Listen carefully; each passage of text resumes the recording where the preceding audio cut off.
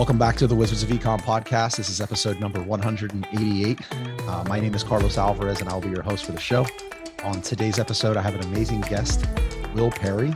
Will, who I've not had an opportunity to meet up until today. We just had a pretty amazing conversation prior to hitting record, which I'm going to share in this episode. But a little background on Will. Will's an elite media buyer. We're going to get into like what that even means in the show. He's an elite media buyer. You're the CEO and CMO of the Orlando-based Reason Agency, which is an agency that specializes in helping 7- and 8-figure brands reduce their CPA. You're also the founder of Elite Media Buyers Academy, and this is an online school which provides a done-for-you mentorship program. That's a lot. You're obviously a specialist. Welcome to the show, Will. Yeah, I appreciate that. Great to be here with you. Well, again, like I mentioned a second ago, we've not had an opportunity to meet. The fact that you're primarily based out of Orlando, but doing something like a digital nomad thing right now, it feels like I'm totally jealous.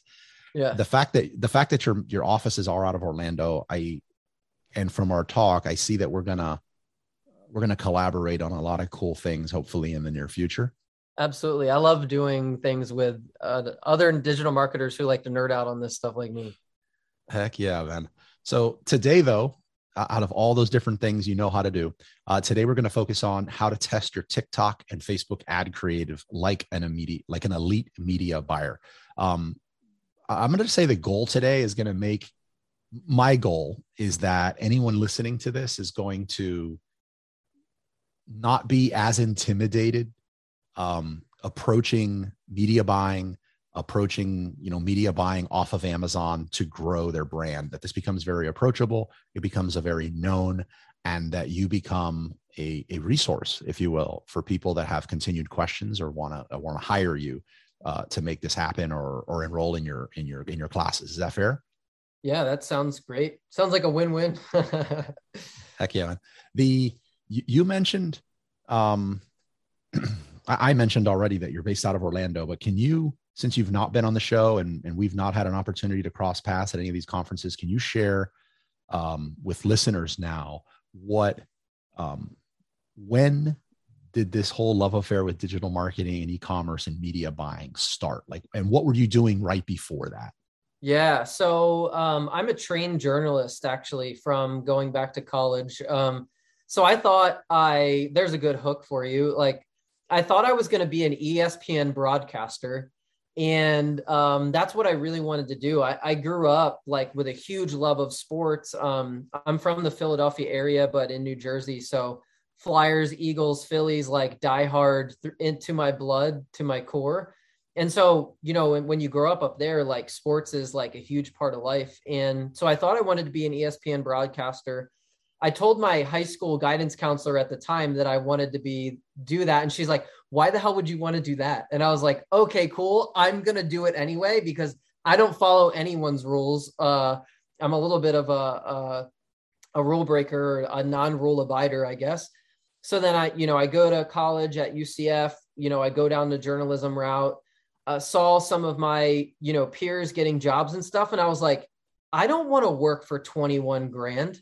I was like, no way. And, that's when you really know that the entrepreneur marketer in you is like, I could probably 10X that, at that age. Right. And so, I had this internship in college where I was basically traveling the East Coast of the US, conducting these junior golf tournaments, kind of like elite junior golf tournaments, but I was doing the communications and all the content writing and things like that. And I just so happened to meet someone at the event that was looking for a marketing person. And I, through all time, I was like, I'm going to use this journalism degree for marketing. Nobody else knows this yet. My teachers, my professors and whatnot, but I was like, I'm going to use this for marketing. I know I can use this for marketing. And so skipping ahead a little bit, landed a marketing manager job at 21, right out of college. And I was like, I don't even know what this is. I don't even know what a marketing manager does. And so anybody would do, I Googled it, right? And so I had these raw skills of copywriting and had been published hundreds of times, wrote for the Orlando Sentinel, wrote for Golf Week magazine, like was the sports editor of my, college newspaper and the website and all the things. And like, so I had these raw skills. And so I wish I had started the story like this, but my marketing career started with someone handing me a camera that I had no idea how to use. They put me at the back of a driving range and they gave me a pat on the butt and said, "Good luck, kid." And fast forward to 15 years later, I've generated millions of dollars in sales online, spent millions of dollars in ads, tens of millions on both ends. I've sold 8 figures over the phone in high ticket sales. And like, it all started with that journey of like, here's the camera, good luck.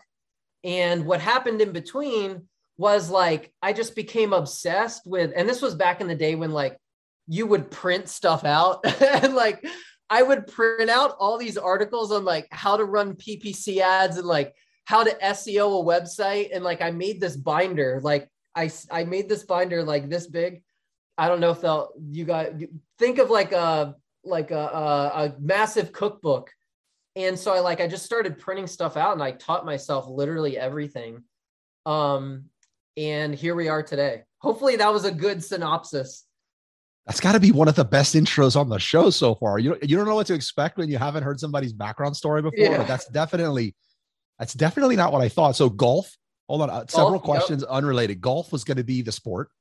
You wanted to be an ESPN analyst for golf. Was there a golfing background of yours? Did you golf? Were you a golfer? So I played high school golf. I've competed a little bit like at an amateur level, single digit handicap. But never like, I didn't play like college golf or anything like that. But that first internship was a golf internship. And then my first career job was like 6 years in the golf industry in digital marketing, and then eventually director of sales and all that good stuff. What was the goal with the camera? Like, what you obviously did good, but like what happened? Photos of students training and do something with it, I guess. I mean, like that was pretty much it. So at a young age, I learned how to sell $100,000 offer over the phone at like 25 years old. And I still believe to this day that it was the greatest skill that I could have learned. Not only just sales, but like high ticket and very high ticket sales, let alone with someone's most prized possession, which was their child. So I was literally taking sales calls with people in Taiwan, China, Switzerland and whatnot. And, sales isn't convincing, but I was trying to convince parents to send me their children from halfway around the world. And they had to give me $100,000 at the end of the day for it. That's crazy. And what was your conversion on something like that? I was high. It was high. I went through some pretty significant sales training. I'm a big advocate of Sandler sales training. So I had gone through that early on in my career. And all the while I was literally taking sales calls, like straight up. I was doing all of our marketing or email or SEO or social media or Google ads, buying media from Golf Channel. Plus I had a sales team of 3 that I was overseeing. So I was like literally doing all of that at like 26, 27. And then I was like, there's more for me out here. And then, they actually demoted me, even though like I doubled sales to director of marketing, because they wanted me to focus on that. And I still carry that chip on my shoulder. I love that part of the story. What year are we talking about? What year? What year? 2014, 2015. Yeah. That is incredible. Yeah. I'm hearing a little feedback, like an echo on your side. You hear that? It's probably a dog that's barking in the valley between the mountains, like way outside. The sounds carry so far here, so I apologize for that. No worries. That's a lot of different stuff to start with. So you're running Google ads, Facebook ads. What other ads are you running for them at the time? We were running TV. So like I was buying TV, like I art directed all of the creative, like I sourced, the video production and all of that. Like I basically at that time think like dubstep rap videos. And then I merged it with junior golf. Like it's still to this day, one of the coolest projects I ever worked on. like we sort of brought like this cool, like new edgy vibe to golf, which is like the most stuffy, like exclusive maybe, thing, at least in years past. But yeah, that was pretty cool. So once you finish with the golf industry, yeah, where do you, what's your next step? Like, do you immediately open up Reason Agency? Yeah, I started freelancing, basically signed up that previous employer as my first client, of course. And then, then I I was like, I had no idea what I was doing. I was like, I know I can do marketing. I know how to sell. I don't know what I'm going to sell, but like, I'll figure it out. And, I was pretty quickly able to get myself up to like 10K a month, between a variety of clients, like probably 4 clients or something, if I remember. And then I was like, oh, I need to hire someone. Like, I can't do all of this. I sort of based everything off this idea that like, well, I want to make 100 grand and I could probably work 50 or 60 hours. And so then I started selling time, and that was like a terrible idea, but like it worked early on. And then, so then like after year 1, then it sort of started growing into an agency, and that's 6 years later. Here we are. And how do you get those first few clients when you're freelancing and you get those 4? Are you like on elance.com or Upwork? Yeah, or like, trying to think like, or was it all word of mouth?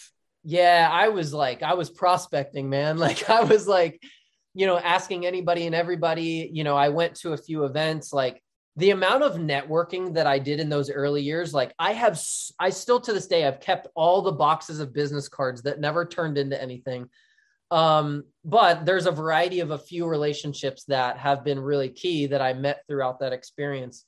And, I just networked for it. Like, I'm trying to think of where couple connections, one thing led to another, got one client through a client, went to like a conference, landed a client. Those are some of like the first ones that I remember. But yeah. So you're basically applying the Sandler sales training and the networking events and like, running the show.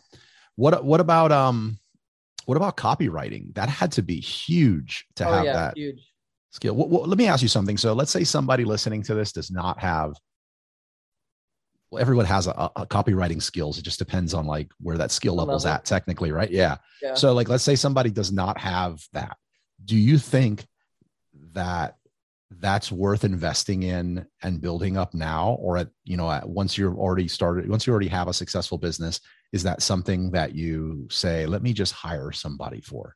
Let's use this as the teaser for the show. Like if you invest in nothing else, invest in copywriting in either yourself or someone else. I actually prefer to hire copywriters and teach them everything else. Like I would rather teach a copywriter how to media buy, like how to buy ads on Facebook or TikTok or whatever, or YouTube, because to me, the fundamental skill of crafting a compelling sales message is the most important skill that anyone could have. And while I would say, yes, go work with a copywriter and like go hire a copywriter or what have you.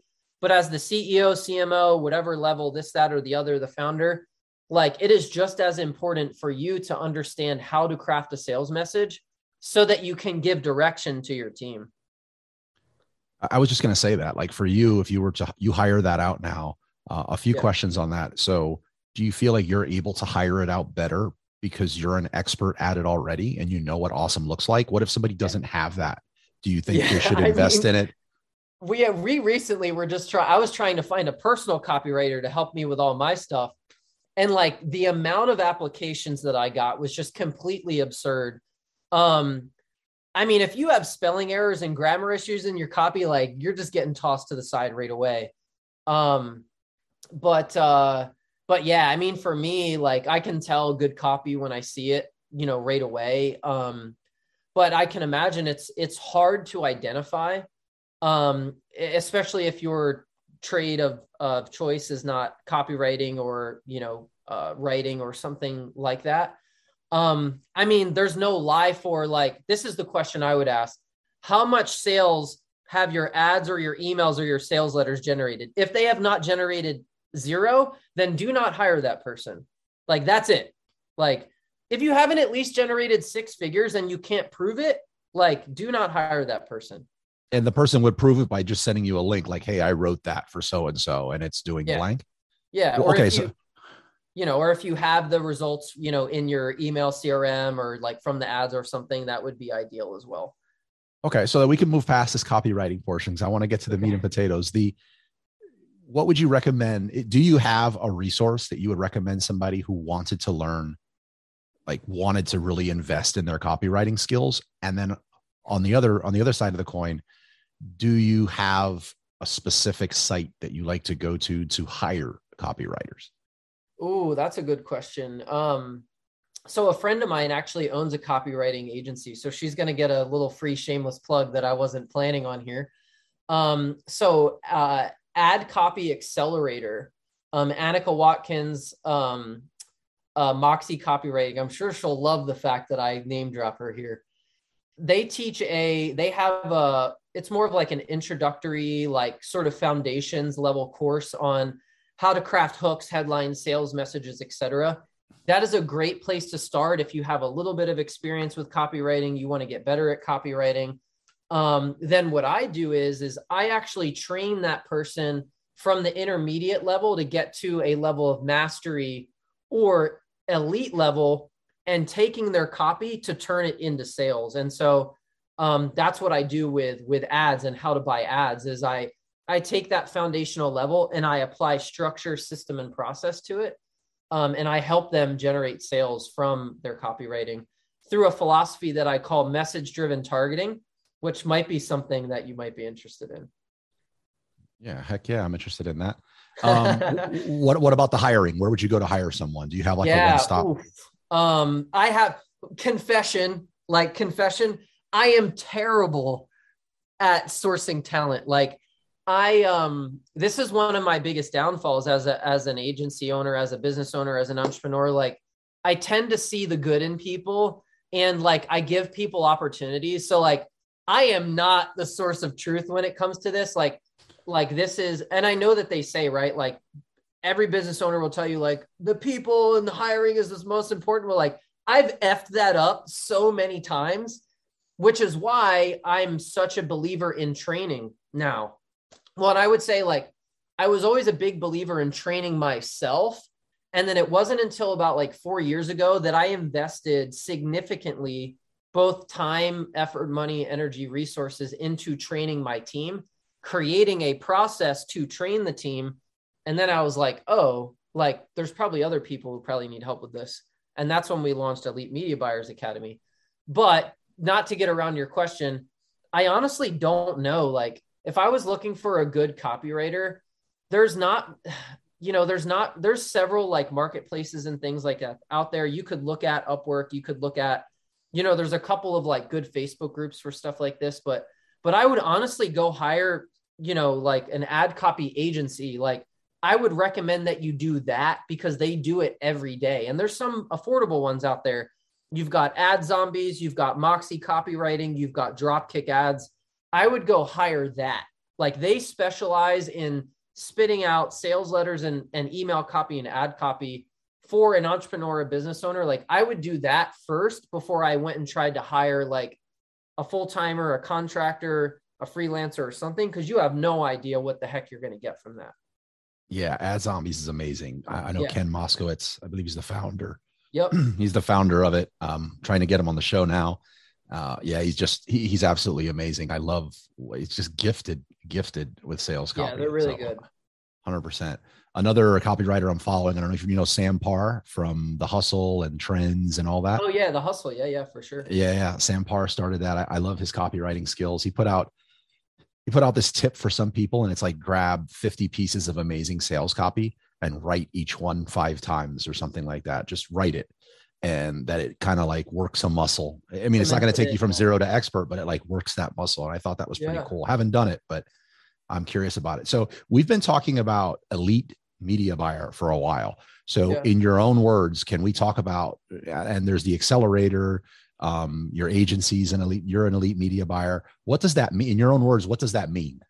Yeah, I think what it takes to be an elite media buyer is like, number one, you have this fearless mindset around advertising and what it can do for your business or for your client's business. And what I mean by that is it really kind of starts at the foundational level of like, what is your relationship like with money, right? Like, what is your relationship like with like, are you afraid of spending? Are you afraid of spending in your own life, let alone like spending tens of thousands of dollars a day for a client to help them scale their revenue and their sales? And so a lot of it that we teach and what I think that it takes to be an elite media buyer is the mindset. The second part to that is the process, the less sexy side, the system, process, frameworks, and SOPs to create replicatable results time and time and time again. Whether you're an elite athlete or whether you're an elite media buyer that can generate sales from your work, it comes down to system and process. And that's what I teach media buyers is system and process so that they can spend the amount of daily spend that like we spend in the agency or I've spent personally or other elite media buyers are doing. And so that would be kind of the foundation that we could drill into.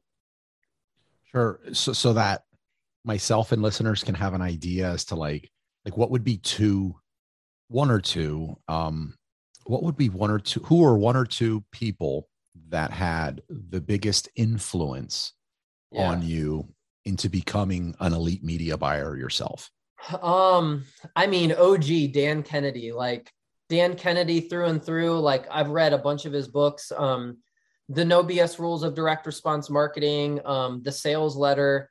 That was my original introduction into direct response outside of like the whole content background and all that stuff.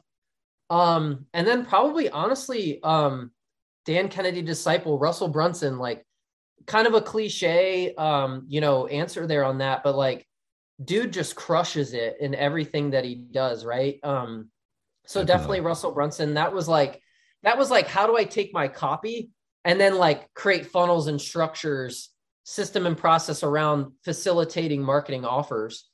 So that goes back like 6-7 years and things like that. And, so definitely, for sure, Russell Brunson. I mean, but then there's so many others, like a peer of mine, Max Finn, like I look at what peers are doing as well. Other copywriters like, what is one, why can't I think of it? Not Breakthrough Advertising. An amazing book, by the way. Yeah, it's one that's on the tip of my tongue, but I can't think of it. We can circle back to it. Yeah. I mean, I'm reading Great Leads. I don't know if anyone's ever read Great Leads, but like a very unknown book. Like the hard copy version on Amazon is like $175, but you can get the paperback for like $20 or whatever. But there's not a lot of copies of it out there. But just about to get into that as well. Well, I'm pretty sure Breakthrough Advertising, if you look on Amazon's like $100 and something, $200 and something. Yeah.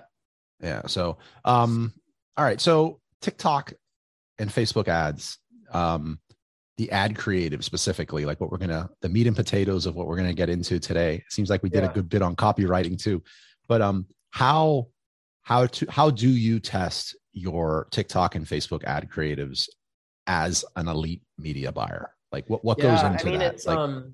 It's the opposite of throwing shit at the wall and seeing what sticks. So it's like, I think a lot of the way that a lot of people buy ads in paid social is they kind of just throw a bunch of stuff together and then they can't figure out what's working, what's not working. And then, by causality of that, they don't know how to scale it. Or they scale the wrong thing and then it crashes and burns. Right. And so the way that I test my ad creative and the way that I teach other media buyers, as well as our team, is in a phased and structured approach of 4 phases. So phase 1 is message testing. Phase 2 is creative testing, images and video. Phase 3 is audiences, and phase 4 is scaling. So the idea is when you're ready to truly put thousands of dollars a day behind your ad campaign, you've proven out all of the variables. So one of my cores to my methodology is what I call ad variable isolation. So I teach a very disciplined approach into how to actually set up your campaigns so that you can gain 100% clarity on what exactly is working within your ad, to the level of detail of like the first line of ad copy, the headline on the actual ad creative, the audience that you've selected, the ad copy, the offer, the call to actions. Like we literally isolate every variable at every level so that you gain this massive level of clarity on what exactly is working. So I can see you're inquisitive at the moment. So I figured. Yeah. So like that, I want to make sure no one gets lost in this because I'm following you. And that was a lot right there. And I know we're going to build on that with these other steps that are here. So like, what can you give? My mind just works better when there's like an example without it, whatever you're allowed to share. Like if we can 100%. Insert like a real life scenario or product into how you have accomplished that. Yeah. Here's a great example. So like, you want like with a case study even probably? Sure. Yeah. Whatever you can share. Yeah. Let's just do this. So generally like what it means to use ad variable isolation is at the most foundational level is, let's say that you have 10 ads. Let's take one step back. When you have an ad, TikTok or Facebook, think of all of the elements, the inputs that go into that ad. You've got the brand name. You've got the initial line of ad copy, the hook. You've got all of the ad text. You've got the offer. You've got the image or the video. You've got the text overlay on the image or the video. You've got the ad headline. And then you've got the call to action button. So we've got 8 or 9 potentially different variables within the actual setup that could work or could not work.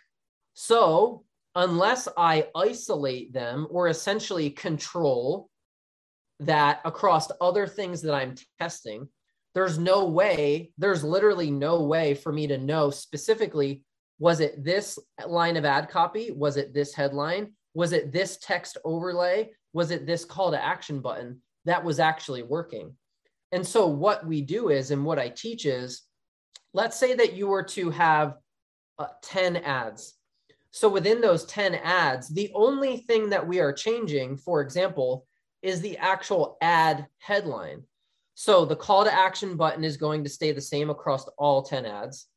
The text, the actual video is going to stay the same across all 10 ads. The ad text is going to stay the same across all 10 ads. The ad headline, the hook of the ad text is going to stay the same across all 10 ads. And the only thing that's going to be different is the ad headline. And so when I run that test, let's say I spend $50, I'm now going to find out what exactly the winning headline is within that actual testing environment, within that setup. That's the philosophy of what I call ad variable isolation. I've controlled all of the other variables within my environment, and I've now gained the clarity that, oh, obviously, this headline is resonating with my audience. Now I'm going to go one step nerdy layer deeper here with you, down to the level of like, well, was it a promise headline? Was it a proclamation headline? Was it an X result in Y time headline? Was it a benefit solution headline? So then you can drill down one layer deeper of like, well, actually my audience responds better to benefit solution driven headlines. Then I can go write 100 more of those and do less of all of the other things that don't work. So the only way that you would ever arrive at that conclusion that benefit solution headline works is that if you implement ad variable isolation methodology into your testing environment so that you gain the clarity that, oh, clearly benefit solution headlines are what works here. Because so many people, the way that they run ads, they're like, well, I know that it's working. I just don't know exactly what's working. You're blowing me away. So a few things here. Like one, yeah, I totally see the Russell Brunson influence now. Like what you just did, like you're telling me things that you're talking about things that I know. Like I know the different anatomy of an ad, but I've never heard it broken down in that way. And then you went a layer deeper. You went a layer deeper, like you peeled the onion some more. And now you're talking about benefit driven. Like, so it's not enough just to change the copy on that one line, like test it that way. There's multiple layers to this. So it's Yes.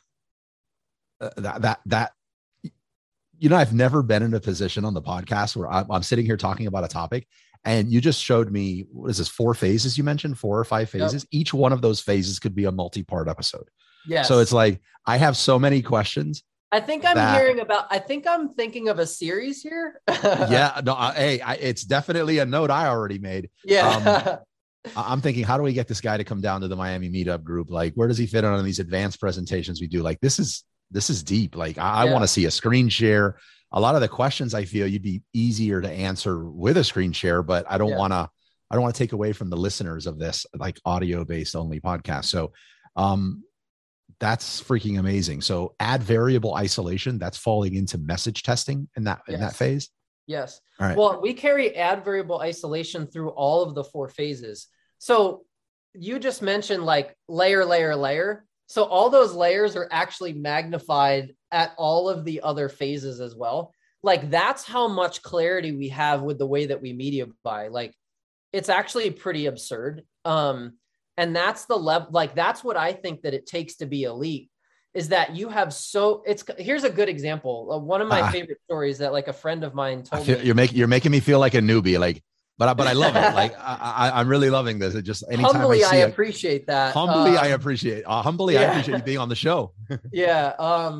It's kind of like when you hire the plumber and the plumber comes to the house and, they're there for 5 minutes and they knock on 2 pipes and then they hand you a bill for $250.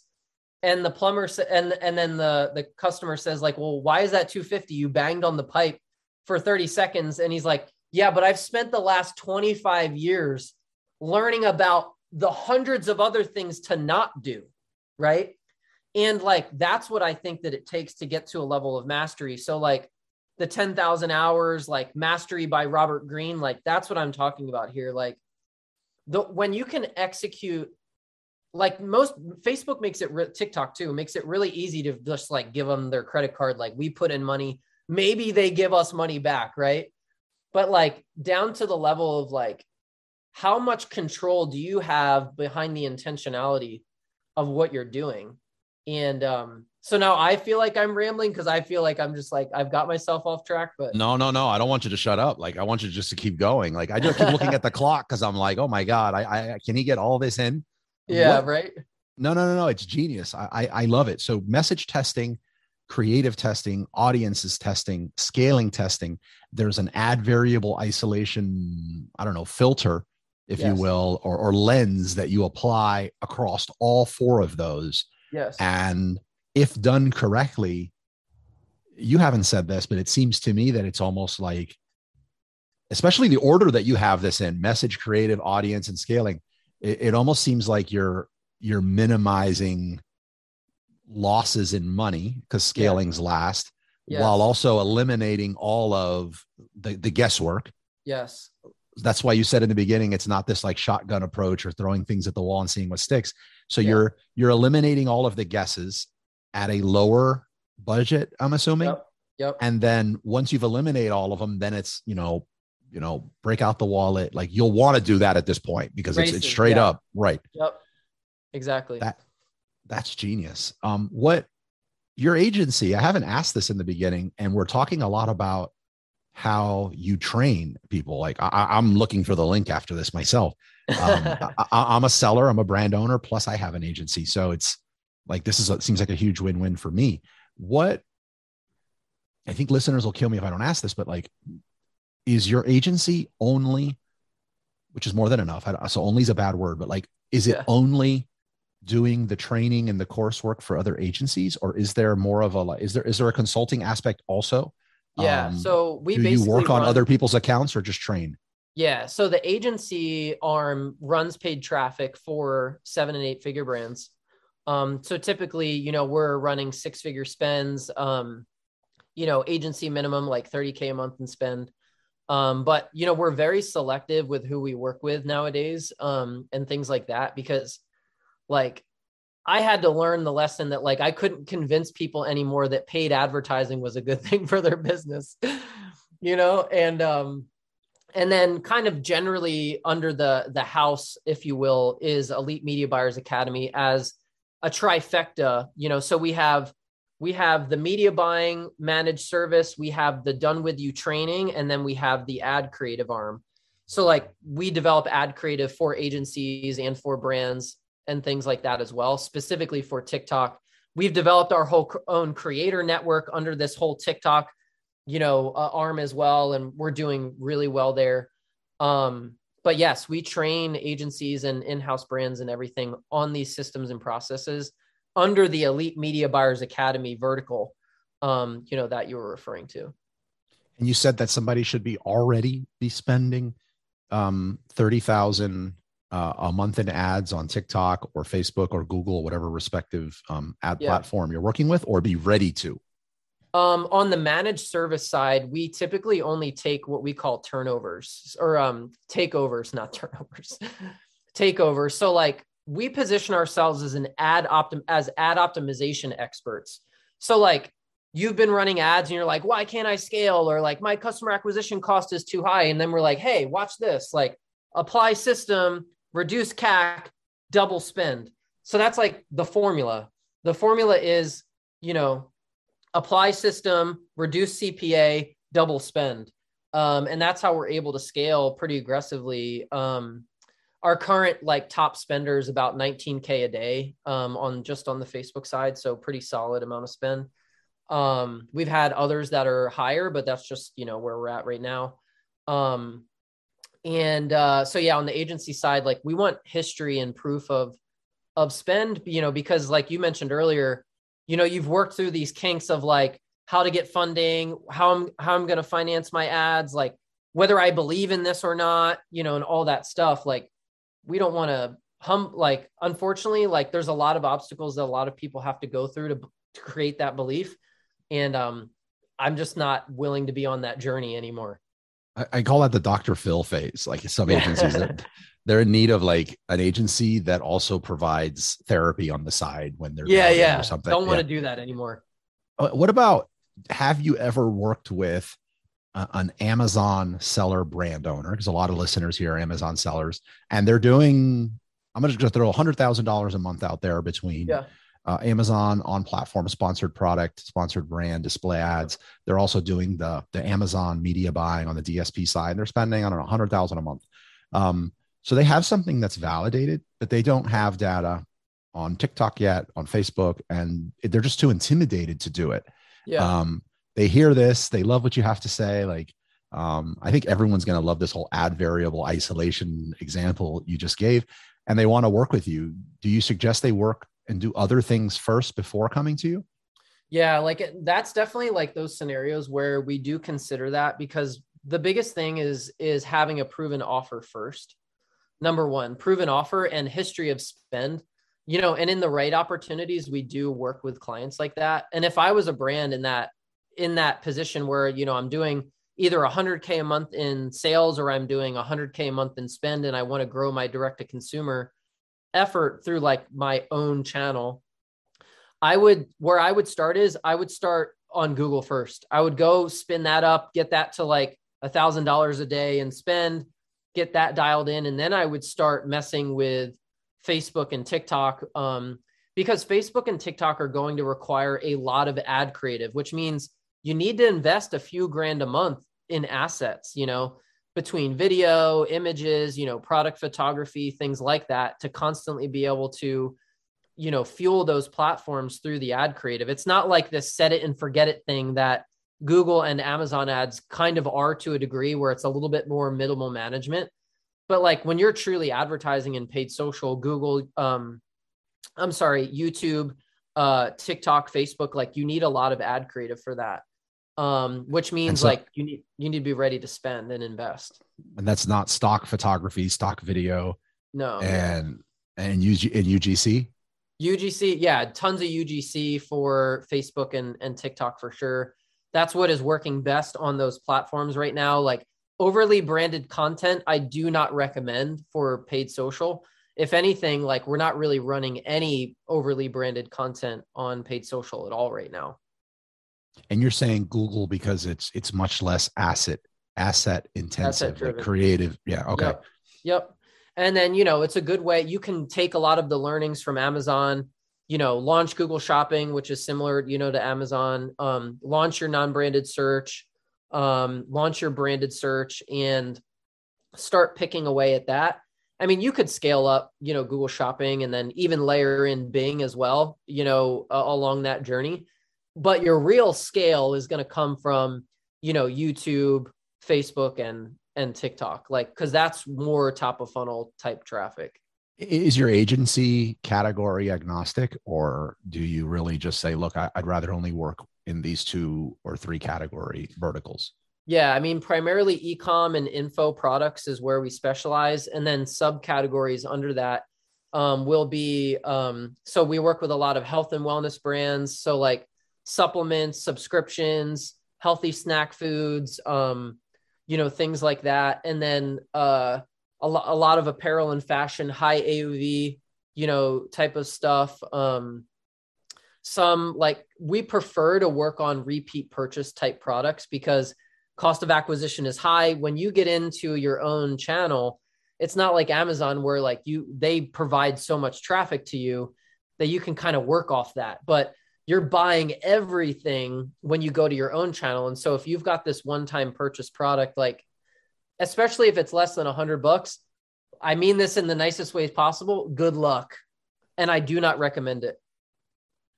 So somebody that was, and this is a battle I have in the group a lot. So there's a lot of people in my group that they just think Amazon right now, and Amazon's their first foray into e-commerce. Yeah. I'm trying to tell people, like, look, I mean, I just want you to start. So if that's the way you're going to start, fantastic. Yeah. But they're product agnostic. It's not like they have this passion in life or whatever. They're just looking at the data to make a decision. The only data they're looking at is on the Amazon side. So do you think it's a good idea to maybe insert at that level and say, look, at some point, if this thing's going to succeed and we're going off of Amazon, one of the most important things here is that this invites repeat customers. Yes.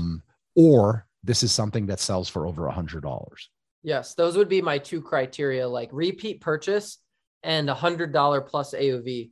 Like anything less than $100, like I do. Is that an and or an or? And or. Okay.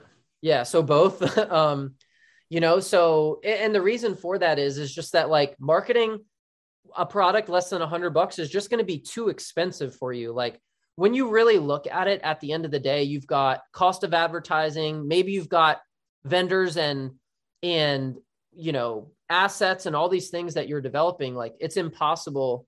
It's very unlikely to make that profitable.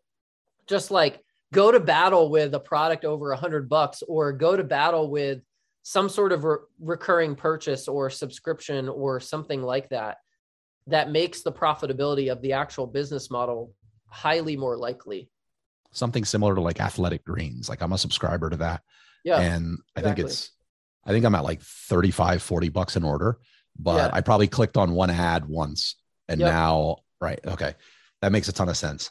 So, all right. I think we covered a lot here. I'm like terrified to jump into any of the 3 of those other 4, or this will turn into a 4-hour thing.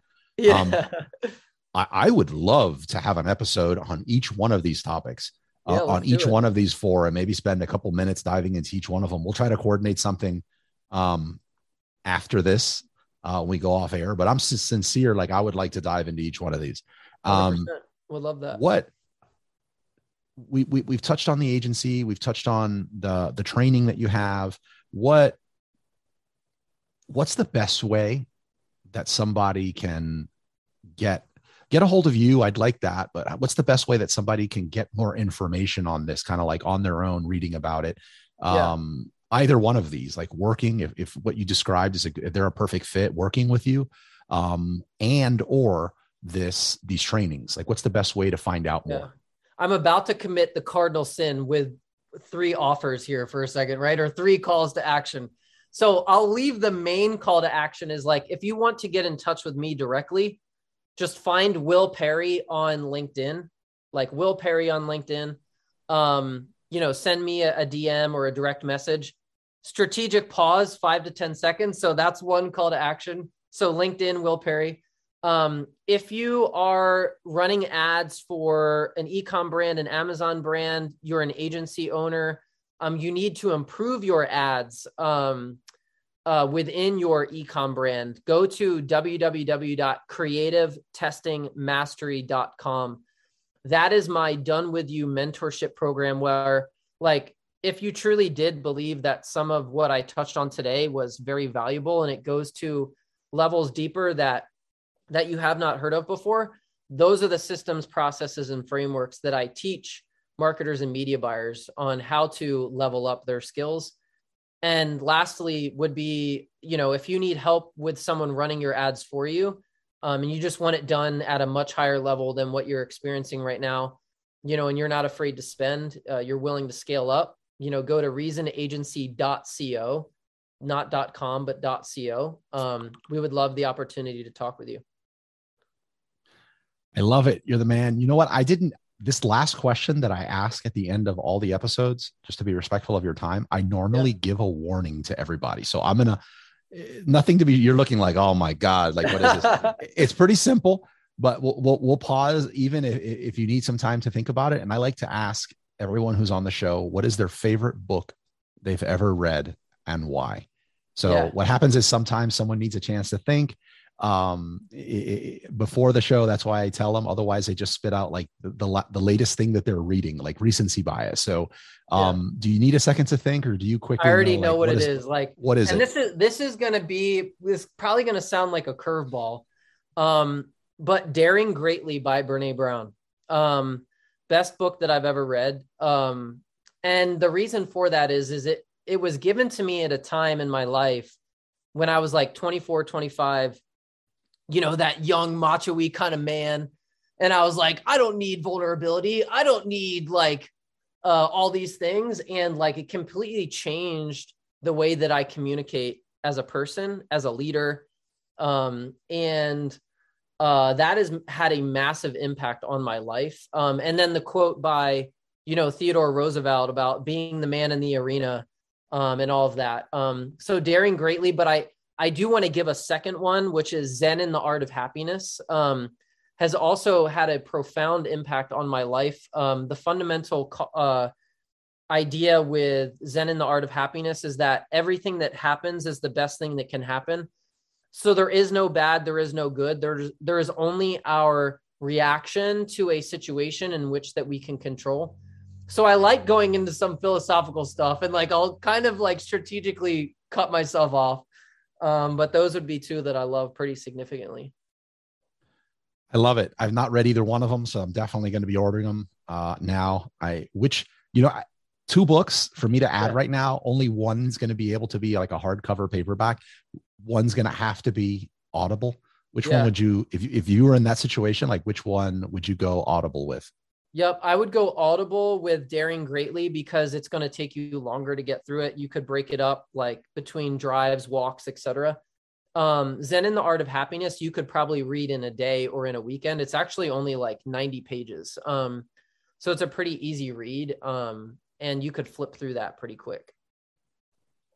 I love it, Will. I cannot emphasize enough how grateful I am of your time this afternoon. I know you're traveling and having a great time in the mountains. I was not too far from you a couple of weeks ago, but I look forward to having you back on the show. I look forward to hopefully getting you to come down to the Wizards of Ecom Academy and do some presentations and share some more knowledge. Thank you so much for your time, and have an awesome day. Pleasure, man. It was a great conversation. Thank you for having me. Absolutely.